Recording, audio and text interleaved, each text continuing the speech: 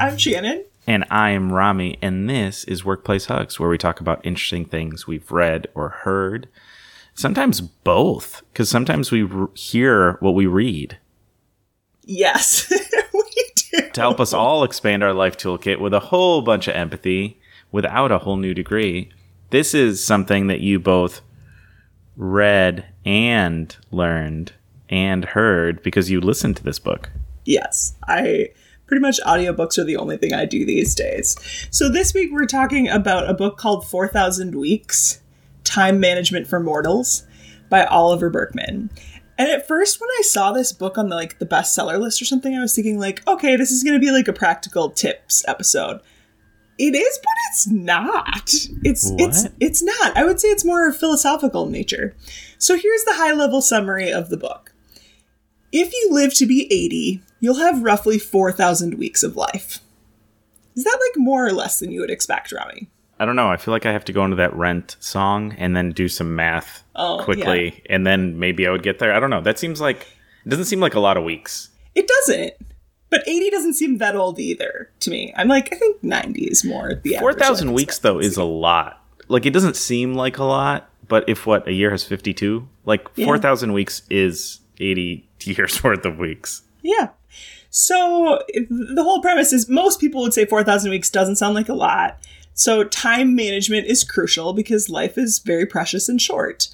But what if we're going about time management all wrong? What? Yeah. So I think what he argues in the book that I think is thought-provoking is that we focus so much of our time management strategies on how we can be more productive and efficient. How we can cram it all in. Correct. And his point, among many, but I think the major premise of the book is, what if the best time management strategy we can actually implement is to choose, is choice? Choosing what actually matters and live by that, instead of stressing ourselves out trying to figure out how to be more productive or efficient all the time. That's a very interesting proposition. Yes. So let's dig into it a little bit. There's a couple of parts of this book that I want to hit on, but that's the overall premise that I thought was really thought-provoking and both depressing and liberating all at the same time. Uh-huh. So first of all, why? Why might the pursuit of productivity or efficiency be such a bad thing? And in the book, he kind of describes it as a never-ending hamster wheel. And there was a particular quote that I just it hit me straight in the gut. He says, because time inevitably starts to feel like an unstoppable conveyor belt, bringing us new tasks as soon as we can dispatch the old ones. Becoming more productive only causes the belt to speed up or eventually break down, i.e. burnout, right? Yes. So I think this was something that resonated with me of thinking about times where when I've tried to be more productive or more efficient, I do end up just feeling like I can't catch my breath. There's just even more coming at me because the more I can cram in, the more there is. The second thing he talks about in terms of why the pursuit of productivity can be such a bad thing is because it can often keep you from enjoying the present moment. So we can make productivity or efficiency about how to get more done. So it can be okay, if I can be more productive, then when my candidate finally gets elected, when my social justice agenda is achieved, when I make so much money, then I can finally relax. Ain't happening. It ain't happening, Shannon. Yeah. It ain't happening. Right? And he says this is basically treating the present moment solely as a path to some superior future state. And so the present moment won't ever feel satisfying in and of itself because everything you're doing is trying to get to an end goal that may take things way beyond your lifetime. Mm-hmm. That's a part of this book that we're not even covering. But, the cathedral metaphor that you might have heard before of it takes hundreds of years to build a cathedral, right? And in some ways we're all stonemasons, right? We're only building what we're going to see in our generation. It could take hundreds of years to dismantle some of these systems or whatnot. Mm-hmm. So, like I said, both freeing and depressing all at the same time. So those are the two reasons why the pursuit of productivity might be a bad thing. But then I think the question that I got to in the book was like, well, then where the hell do I start? Like, this is just feels like life's pointless and hopeless. Like, what do we do? And he says that we start by admitting defeat. Because the problem isn't that time management techniques don't work. Like, they do work. They make you more efficient and productive. Yes. Some of them anyway, hopefully the best ones. But they only leave us feeling busier, more anxious, stressed, and so on. So I'm curious for us to just like take a pause here. Rami, what are some of the most like silliest ways perhaps that you've tried to be more efficient or productive? Did you ever do that thing, Shannon, where you're like, I'm going to work out in the morning, so I'm going to put on my workout clothes at night and then sleep in them like a dummy because it's not comfortable? Oh, like that was totally done that. The only thing that did was like give me worse sleep. And then I woke up and I'm like, oh, I'm so tired. I'm already wearing this workout clothes. I want to put on my pajamas now because I'm so tired from wearing these dumb workout clothes. That is a really good example that I have totally done in the past. And it's just like kind of amusing. He lists like a ton of examples, but some that he lists in the book that I was like, oh shit, that's me. He's like, he literally says in the book, fucking overnight oats. Like, people who do overnight oats. People who are doing, like, the Pomodoro method. And, like, I'm not saying any of these things are bad things. I'm doing the Pomodoro method right now. And I find it very helpful to get podcast editing stuff done.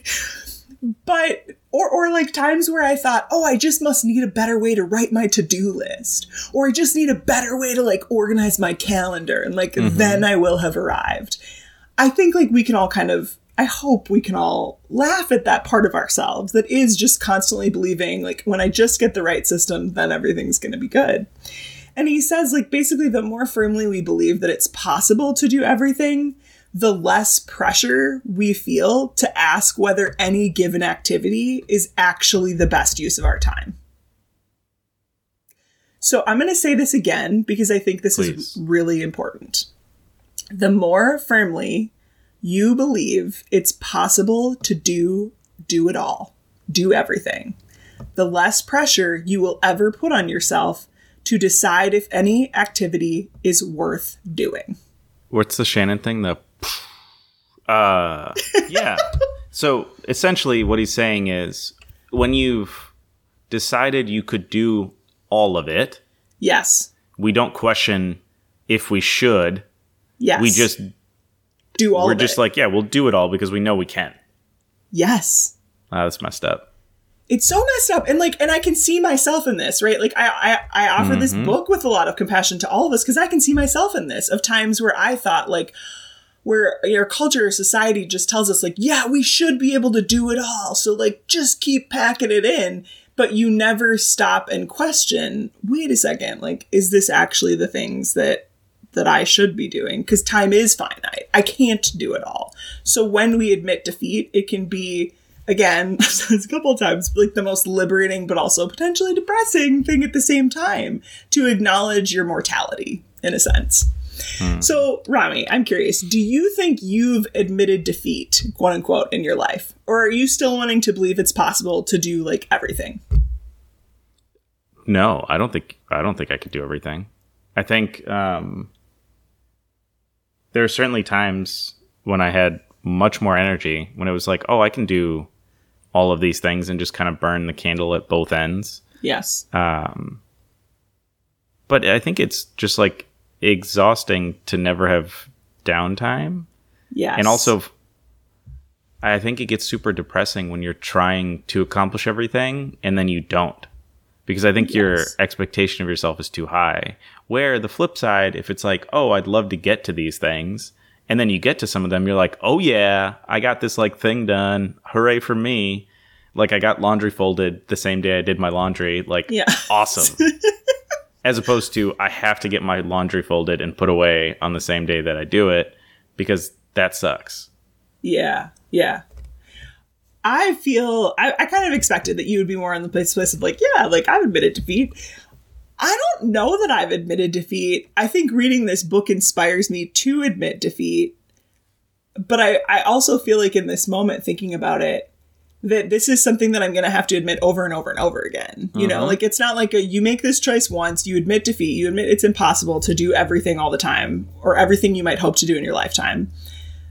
It's like a choice that you have to continue to remind yourself of like, oh yeah, okay, if I admit defeat today, then what's really truly here, what matters. Well, and I don't think of it as like lowering I don't think of it as, I think of it only as being kinder to yourself as opposed to like your expectation of yourself are lower, right? Like for me in laundry, it was like, first it was like, I want to get laundry, I want to get it folded same day.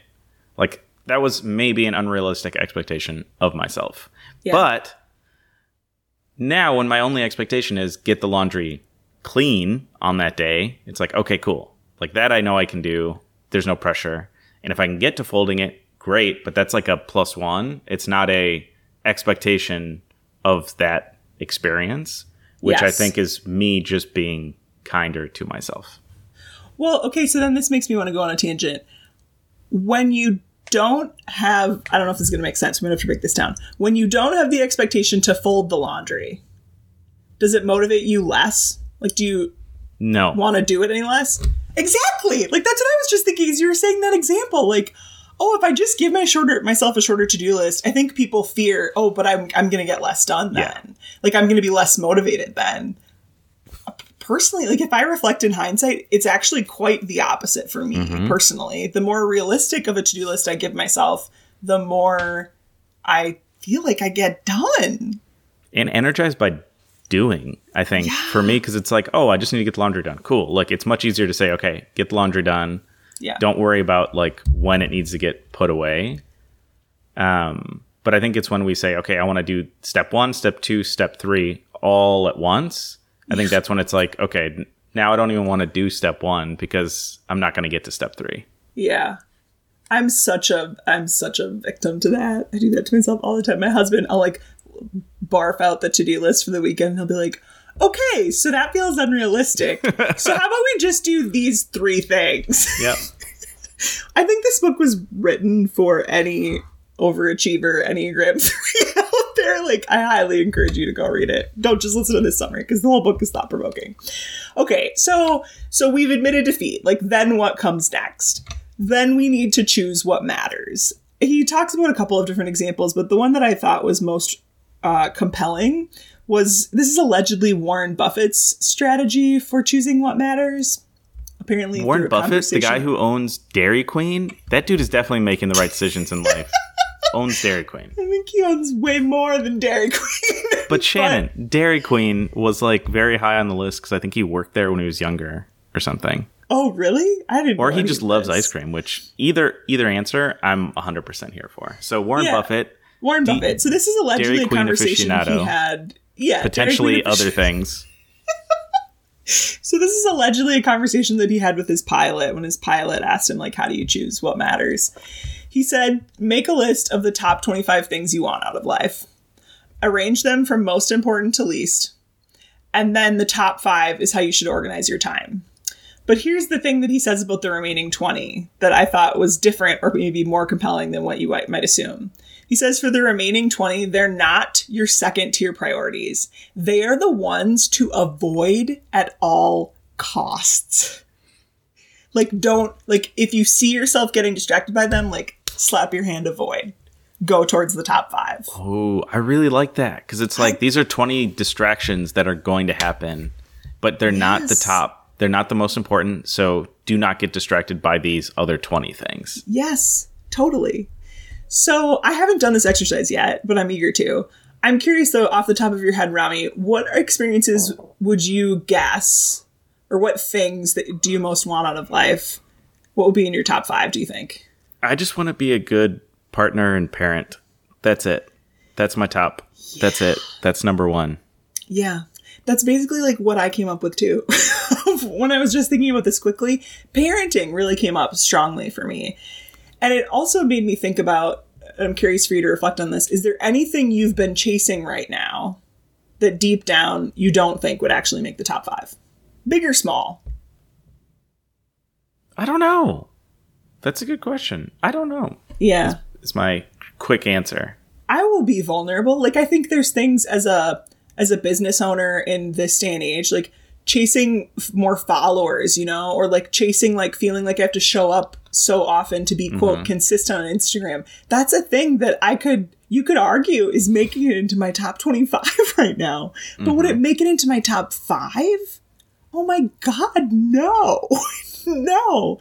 So it's really compelling to go back to the idea of like, they're the ones to avoid at all costs. Like, ooh, like to really think about that. I'm not even sure, even if you tried to put that in the category of like, well, but like having a successful career, quote unquote, or owning a business, like that might be in my top 5. And this is just a part of that. Honestly, I don't know if that would be in my top 5. Maybe 10 years ago it would be, but for me now, I don't know that it would be. So I thought this was a really useful and this confronting like concept to like really, really think about it and practice admitting defeat in that sense. Doesn't mean you don't give a shit at all, but it's like, keep this in mind. Well, and if you want to accomplish those 5 things, you have to be hyper focused on those 5 things. So the other 20 are distractions, and even just acknowledging that, I think, is a huge step forward. Yes. I love that. So you've gone through this exercise, let's say, and now you've chosen what matters. But then, like, how the hell do you honor it? Because distractions are going to come up, right? He has a lot of tactics, but there's just 3 that I really want to highlight here. Maybe some of them are things you've heard before, but there's just something about them that struck me differently with this bigger frame in mind. So the first one that he talks about is the concept of claiming time. So too often do we try to make time for things that matter most in our lives. He gave the example of a woman who wanted to become a successful illustrator. She tried and failed for several years to make time for drawing. And the only viable option she had left was to claim the time, was to start drawing 1 to 2 hours every week and accept the consequences that meant she would be neglecting other activities that she sincerely valued. Mm-hmm. So I thought that the metaphor of retirement savings applies here too. Like, it's kind of like that concept of if you don't, save a bit of your paycheck now, like, you won't have anything for retirement. The same is true here. If you don't save a bit of your time out now every week, there is no magic moment in the future where all of a sudden, like, you'll just be done with everything and then you'll have the time to become the illustrator or to become the better parent or whatever it is. It's just never going to happen. So, Rami, can you think of any ways, past or present, or future, I guess, sure, where you want to claim time or where you have claimed time in your life? Claim time. I can go first. Yeah, please. We just got a new puppy. Tell me your puppy's name. Alina. Yeah, she's 5 months old. And it's funny because before we got Alina, it was so challenging for me to make time for a walk every day. Now we have Alina. And literally the first hour of my day is claimed. I have claimed time instead of trying to make time. It is now claimed time that I go on a walk with her every single day. That's the thing that I do.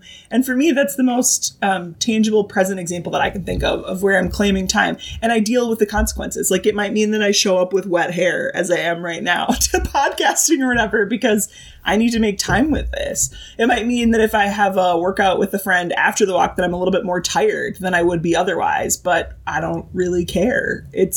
I'm claiming the time. And I'm dealing with the consequences on the back end.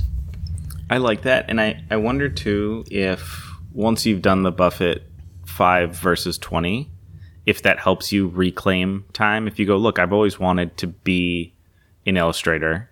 Yes. That's in my top 5. But things in my bottom 20 are the things that are taking up the time preventing me from doing that. So then you start to kind of carve out those things to make time for the thing that you want to do. I think that's kind of what I'm thinking about now. I don't have a good example, so that's okay. I'll have to get a puppy and maybe that'll reprioritize my time. It will. It might come up in parenting, though. That's another example that comes to mind. Like, if I think about this morning is a special day in my daughter's life, and we wanted to make time for pictures this morning.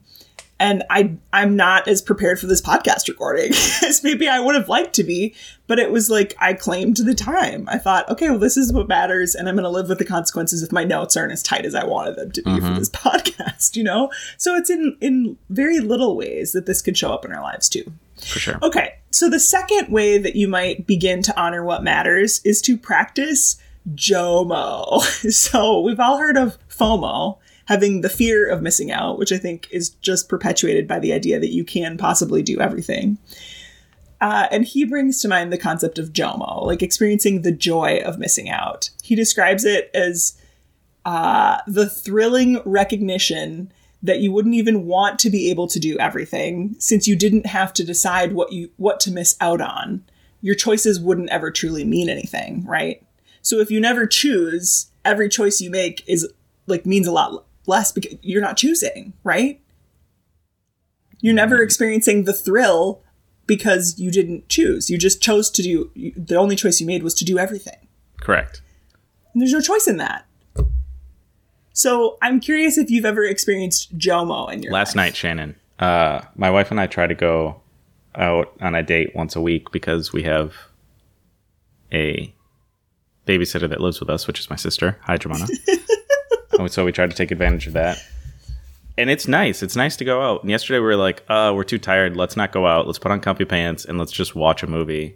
And it was like, this is great. This is so much better than being outside and having to drive. We're just sitting here having snacks on the couch. Yes. And we're missing out and we're loving life, Shannon. Yes. Yes. The example that came to mind for me this morning is a kind of a biggie, but for me, I experience a lot of JOMO. It's maybe controversial in my choice to not have biological children.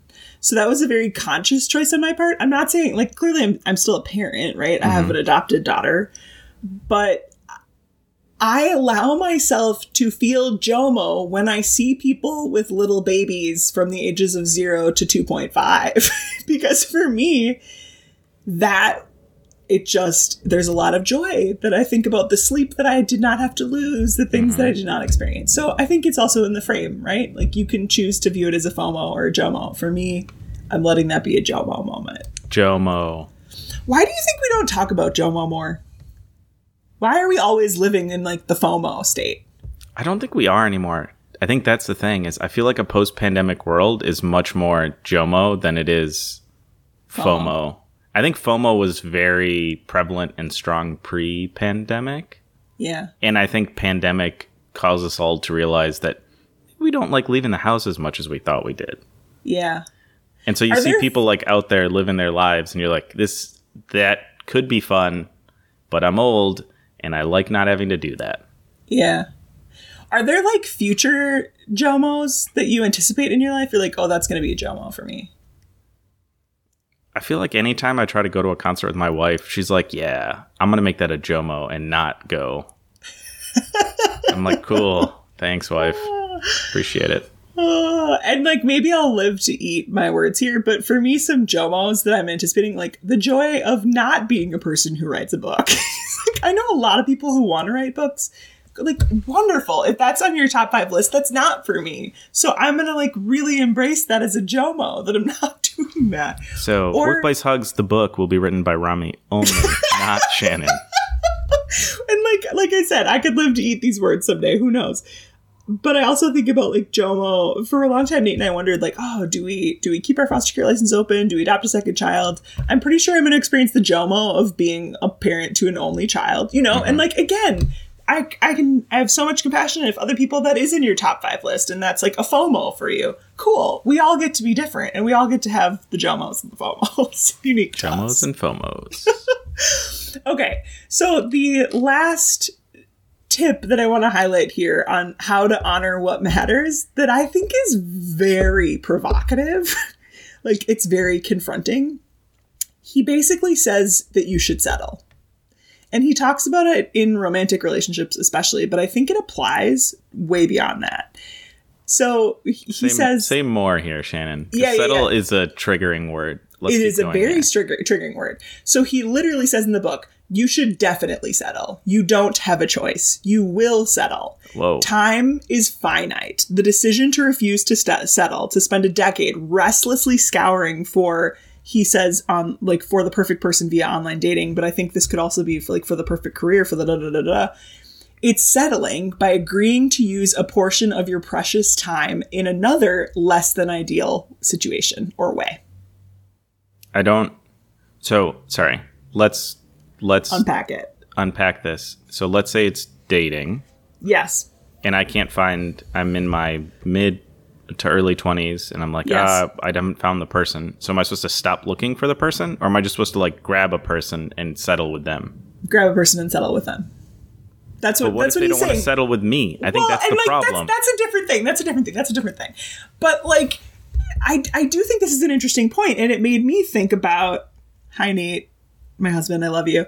It did make me think about would I say that I settled? I got married really young. Could people look at me and say you settled?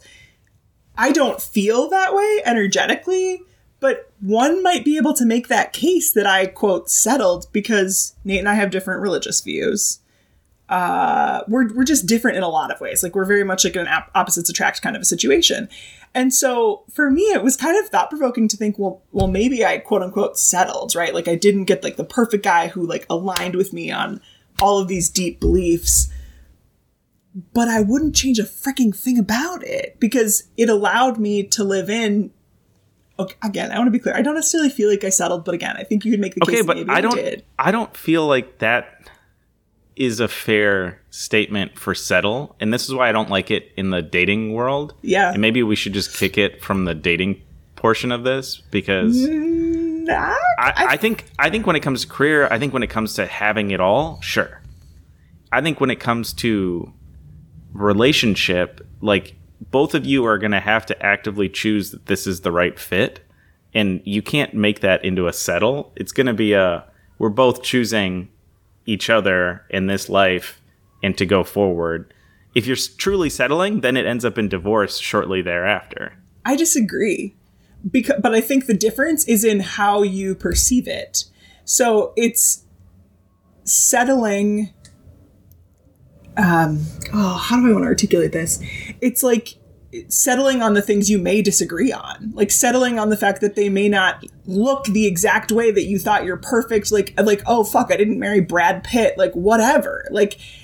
And I'm not saying settle to the point that every day you're not going to be able to respect this person. You're not going to be able to have compassion for this person. You're not going to be able to compromise with this person or accept them or love them for who they are.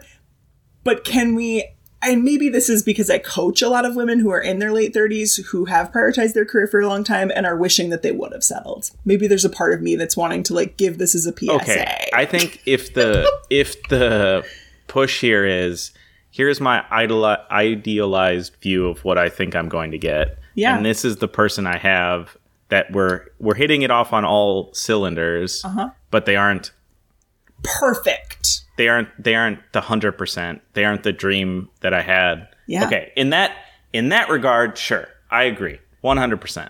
If that's what we're saying, then yes. But I think there's still a lot of effort that goes into making that work. It's not necessarily I'm just going to settle and then just do nothing. Right. But he says in exchange for the settling, for accepting all that, you actually then get to be in the object of your striving, So for people who are in their top 5 is that they want to be in a committed partnership, great. Now you get to be in it. Now you actually get to be here. You get to spend your finite, precious time with that thing, pursuing being present to this thing that you really wanted, versus if you spend a decade trying to get just the right person, holy shit, you just wasted a decade where you could have already been in your top 5 things that matter most to you. Okay, I'm cool with that. I mean, you cannot be cool with it too. I think it's a very confronting concept. Okay, so at the end of the day, he says that none of this is an argument against long-term endeavors like marriage or parenting or reforming political systems or trying to tackle climate crisis. He says all of those things matter.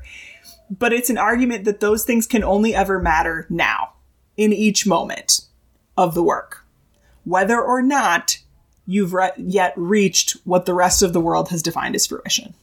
So again, it's just a callback to present. Okay, so let's talk about the tacticals.